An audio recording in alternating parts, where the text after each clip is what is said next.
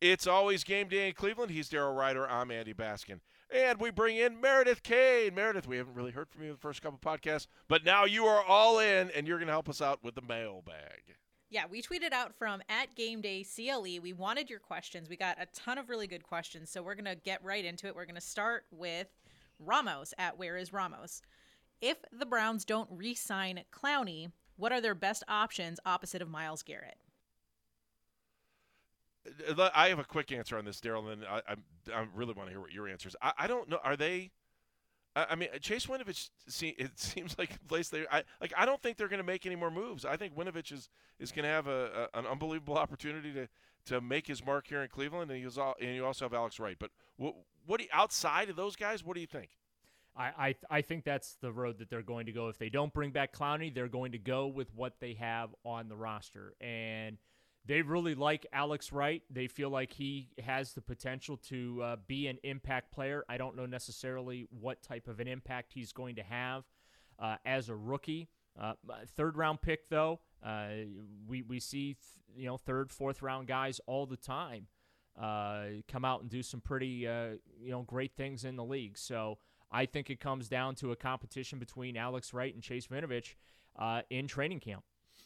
So I'll follow up on that question. This is not Ramos. This is my question to you guys. Right. So I'm virtually tweeting at GameDayCLE. If Jadeveon Clowney does not re-sign with the Browns, where do you think he'll wind up? Oh, that's a good question. I think whoever wants to write the biggest check. What do you think, Drew? Bingo. Yeah, I like guys that are open, honest, candid. I have no problems with players saying it's all about the money. And that's basically what Jadeveon Clowney said in his season-ending press conference at First Energy Stadium after that season finale, the win over the Bengals. He's like, hey, man, this is my chance to get paid, man. I got through the season healthy. I feel great. I'm not falling apart for the first time in a long time. So this is my chance to kind of cash in. I think that Jadeveon Clowney felt like he was going to get a multi-year contract this offseason that was going to pay him some rather large money. I don't know necessarily that market has materialized. He's not in a hurry to sign. I don't think that's necessarily reason for anybody to worry. I think that's Jadeveon Clowney. Remember, it took him a while to sign with the Browns last offseason. Part of this, too, is guys just don't want to come in. Some of these guys don't want to come in and do the offseason program stuff, whether it's the OTAs, mandatory minicamp, and all that type of stuff. But, yeah, I think that Jadeveon Clowney will go where he can get paid. Boom. Agree. Our next question comes from Will Reese at WReese27 on Twitter. Do you think they sign Fuller? I do not. I think that pretty much this offseason the Browns are done, so to speak, shopping. I think that I would like them to sign Will Fuller. That would be great. I just don't think realistically I would be disingenuous to our audience if I was like, oh, yeah, they're going to go after Will Fuller. They're definitely in the running. I don't know that that's realistic at this point as far as where Andrew Berry is thinking. Because remember, Berry needs to sign Berry needs to save some salary cap space here too. They've spent a lot of cash already this offseason. They need to save some cap space because they're going to have to do some restructures in the coming years. Berry has to look for today as well as look for tomorrow. I think he had last year, I think he played for like $10 million. I don't know that Berry wants to spend that much money at this point. So I feel like it's unrealistic. I don't know how Andy feels, but that's just where I'm at. I just don't see them going out. I mean, as much as you may like Will Fuller, and obviously he's got some experience, and it'd be great to bring him in. You already have two guys on that in that wide receiving core that are 6 foot. I mean, you brought in David Bell for a reason. So you've got Amari Cooper, who's like what 6'1". David Bell's in the same place right there. I mean, I just don't know if bringing in another receiver like that, although it'd be great to have him, and I would love to see him on the team. I just don't would they be duplicating something that they think they might be able to get out of David Bell? That's the only. Is every wide receiver on this team going to be 6 foot? I don't know if that's the answer. Well, right? And I want to put a bow on we kind of put a bow on Baker Mayfield. I kind of want to put a bow on the Jarvis Landry conversation real quick too, because it ties into Will Fuller. look, if the Browns wanted to keep Jarvis Landry, they would have kept Jarvis Landry. I just this constant dissection of Jarvis Landry and the contract he got from the Saints, and well, why didn't the Browns do that? The Browns could have done that. Look, they didn't want to do it. That's why. They didn't want to do it, clearly. So, end of story. If they wanted to keep him, they could have. They decided not to. They made a business decision. They made a football decision. Endo Storio. Next. Our next question comes from Joey C. at the Browns fan 123 on Twitter. He has a question and a request. His request says, please share more stories of behind the scenes in past Browns years. Those are fun to hear, but we're going to put a pin in that because we're definitely going to do that later. So stay tuned, Joey C. We will get to that part, but his question is, do you think Perrion Winfrey makes a huge impact in the defense this year? I'll lead for a second. The Browns better believe that he's going to, because the investment that they've made in that defensive front isn't what they've done in other positions. So, Daryl, that's the one spot that really scares me is the interior defensive line. And if you're going to spend spend a fourth-round pick. I don't know what that means. Does that mean that he's got to play right away? No, but I hope he can. I mean, look, if he can live up to the words that are coming out of his mouth, he'll be an all-pro. Yeah, I agree 100%. He really is a ball of energy. We've talked about it. And he looks big in person. Seeing him one-on-one, he looks like he's a pretty big guy, but he's going to get the opportunity, Joey. That's the answer to the question. I know that's not the crystal clear cut answer you're looking for, but he is going to get the opportunity. You look at the interior defensive line, you've got Tommy Togiai, fourth-round pick from last year out of Ohio State. Jordan Elliott right now I've got penciled in as one of the starting defensive tackles. I don't know if Sheldon Day or Taven Bryan is the other starting defensive tackle at this point. They've got another rookie, a couple of them, I should say. Glenn Logan and Perry are in there too. Roderick Perry? Yeah, Roderick Perry. So there's not a lot of depth on that defensive line, not named Myles Garrett. Let's just be honest about it. That's not to say they don't have talent at those positions. It's just right now it's an unknown quantity. So, yeah, Perrion Winfrey absolutely will have an opportunity to contribute. Will he? Unfortunately, we don't know that just yet. We'll see. All right, we got two more questions. This one comes from @BrownsElf2022. How important are relationships between media and players as well as media and fans? When I look at that question, I just think, questions don't matter a lot of times when it comes from the reporter, because it's the answers that matter when you're listening to what a player's saying, because that's really what the fans want. And I don't know, I've always felt like, and I'm sure I'm interested to hear what Daryl has to say about this too, that we've always been this conduit to try to be able to help you. Well, I think the conduit's changed dramatically because fans have the opportunity through social media to try to contact players one-on-one. And sometimes players want to respond, sometimes they don't.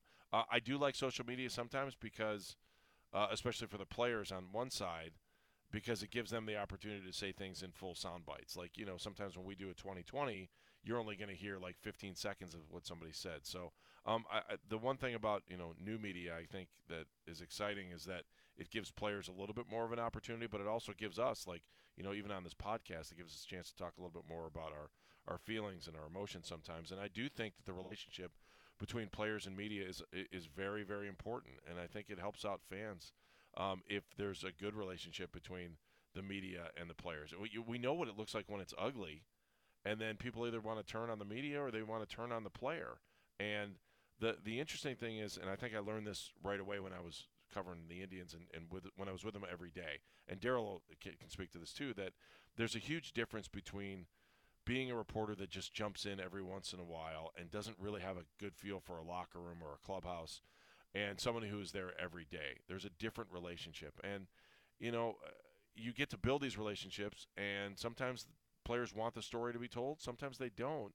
And sometimes you're just sitting there and you're talking, and you really get to know these people. And I think sometimes when I look at people call someone a bum, it drives me nuts because – a player who makes it to the highest level in sports, and this is just me talking as a sports person, it is impossible. I mean, look at the percentages of how high it is, how hard it is to become a professional athlete. And when I hear fans in the stands call someone a bum or call someone bad, or that guy is 1,000 times better than the best guy you ever played with in high school.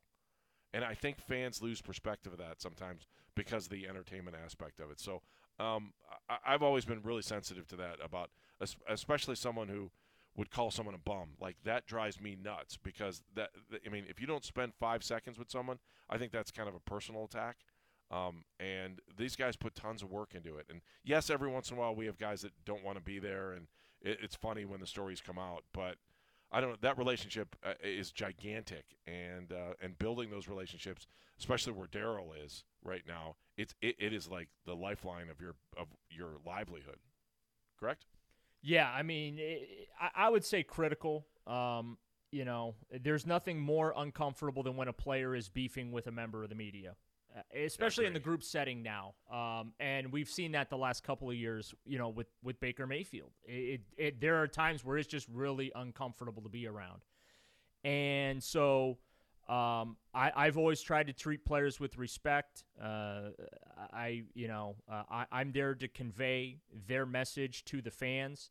Social media today has afforded athletes the opportunity to convey their own message and not really have to use the media as much to do that. They can do it unfiltered. They can do it in a live environment as well. They can hop on Instagram Live, or Twitter has a live feature, tweets, Instagram posts. I mean, all that kind of stuff becomes news. But yeah, it comes down to treating players with respect. I don't go into a locker room trying to get a guy. I don't go after guys. I'm not out to get anybody. I'm not out to make anyone look bad. I'm not out to make anyone look good. I'm not there to be anybody's friend. I'm not there to go get beers with somebody after practice or whatever. That's not the job. My job is to convey to fans what's going on with the team and the players on the team. And sometimes the picture, especially over the years with the Browns, it's a very ugly picture to paint. I go back to the story I told on a previous podcast, right? Duke Johnson being very, very angry with me because I made a snide comment on Twitter on a video that I posted of guys dancing. Players are missing reps. Coaches are yelling at the players for missing reps. The team is not focused. They're not winning football games. It got to a point where I felt fans really needed to know that this is the clown stuff that was going on at practice, and this is part of the reason why they're not winning. And they don't seem to really care that they're not winning, even though deep down they do. And that's why Duke had the problem with me, because of course he cared about winning and losing games, and he felt personally insulted that I would say something like that. And so that happens. And anytime you have those disagreements with players, it's important to, clear the air with that guy there, because again, there's nothing worse than having an adversarial relationship. And I'll be honest with fans, there have been times in recent years where going to cover the Browns has felt like a 100% complete adversarial relationship and environment, and that's not the way it's supposed to be, and it's not the way it needs to be. It's not the way it should be. So yeah, it's important. Is it important for fans?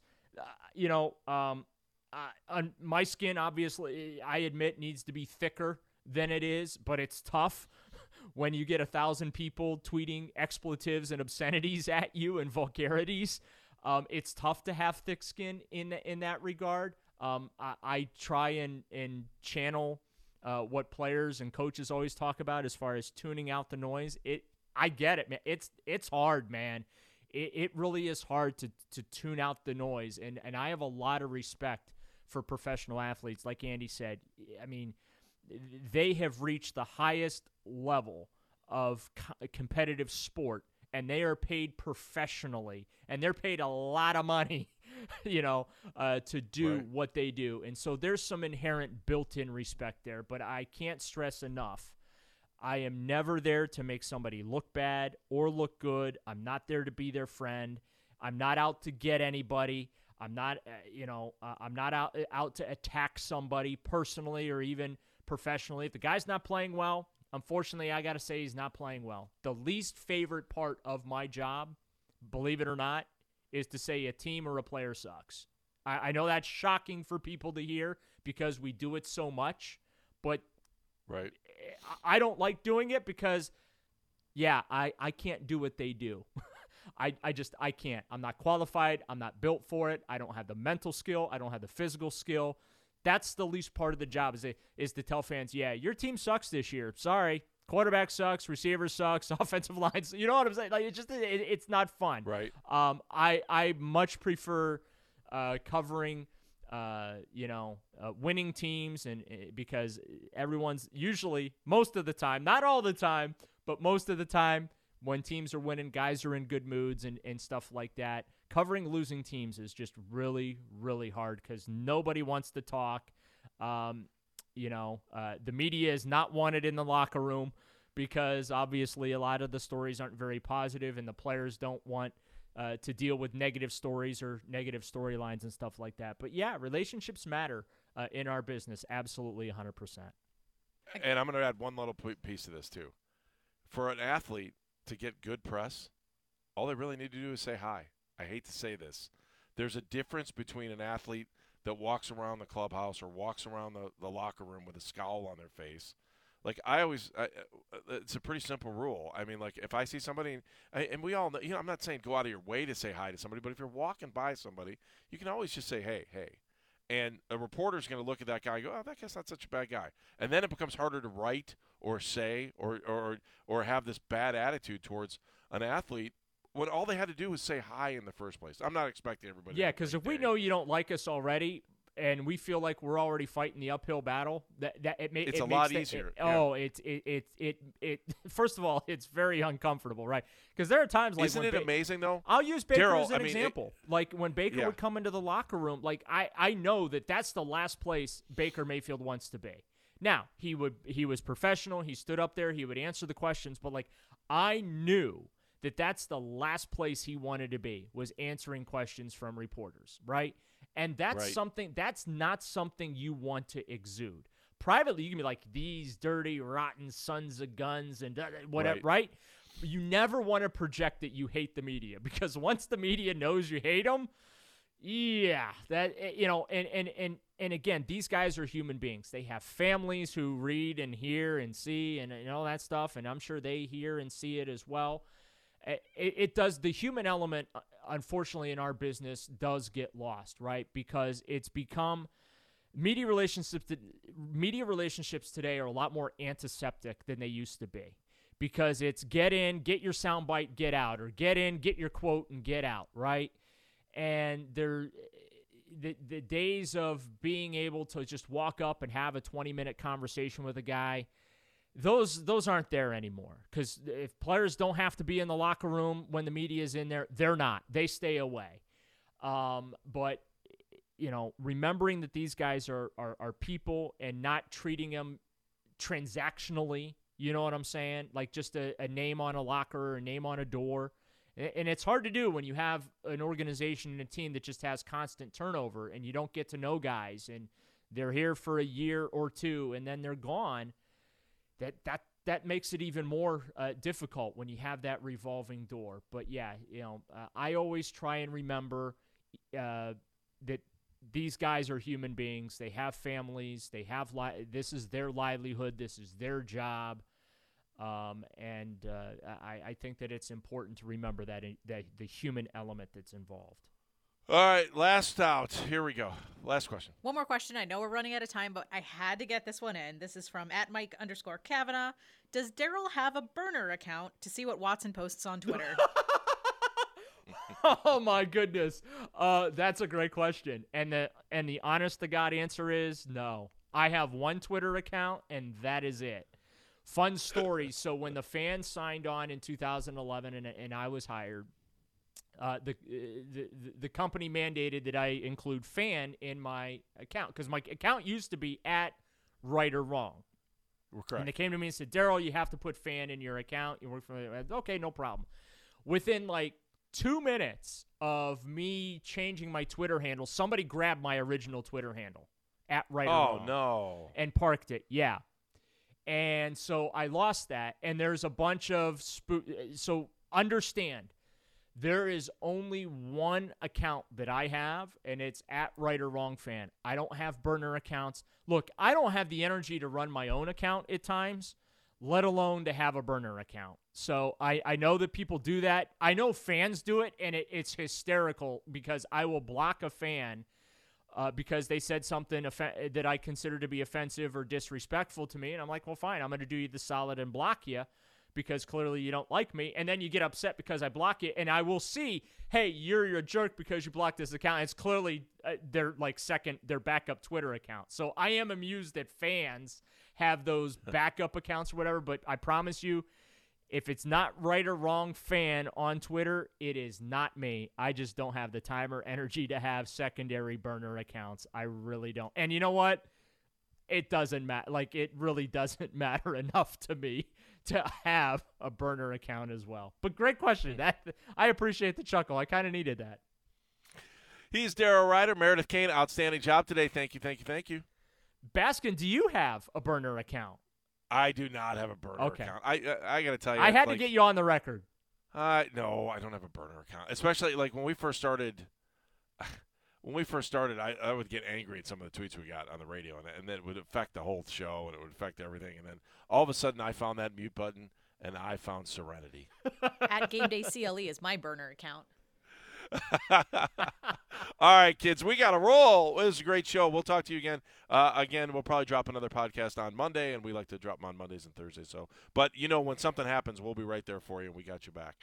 It's always Game Day in Cleveland, produced by Meredith Kane. Thank you very much, Daryl Ryder. That's him. I'm Andy Baskin. If you like what you are hearing, remember to subscribe to the It's Always Game Day in Cleveland feed. Remember to subscribe wherever you listen to your podcast, and in the future, if you want to be a part of the show, at Game Day CLE.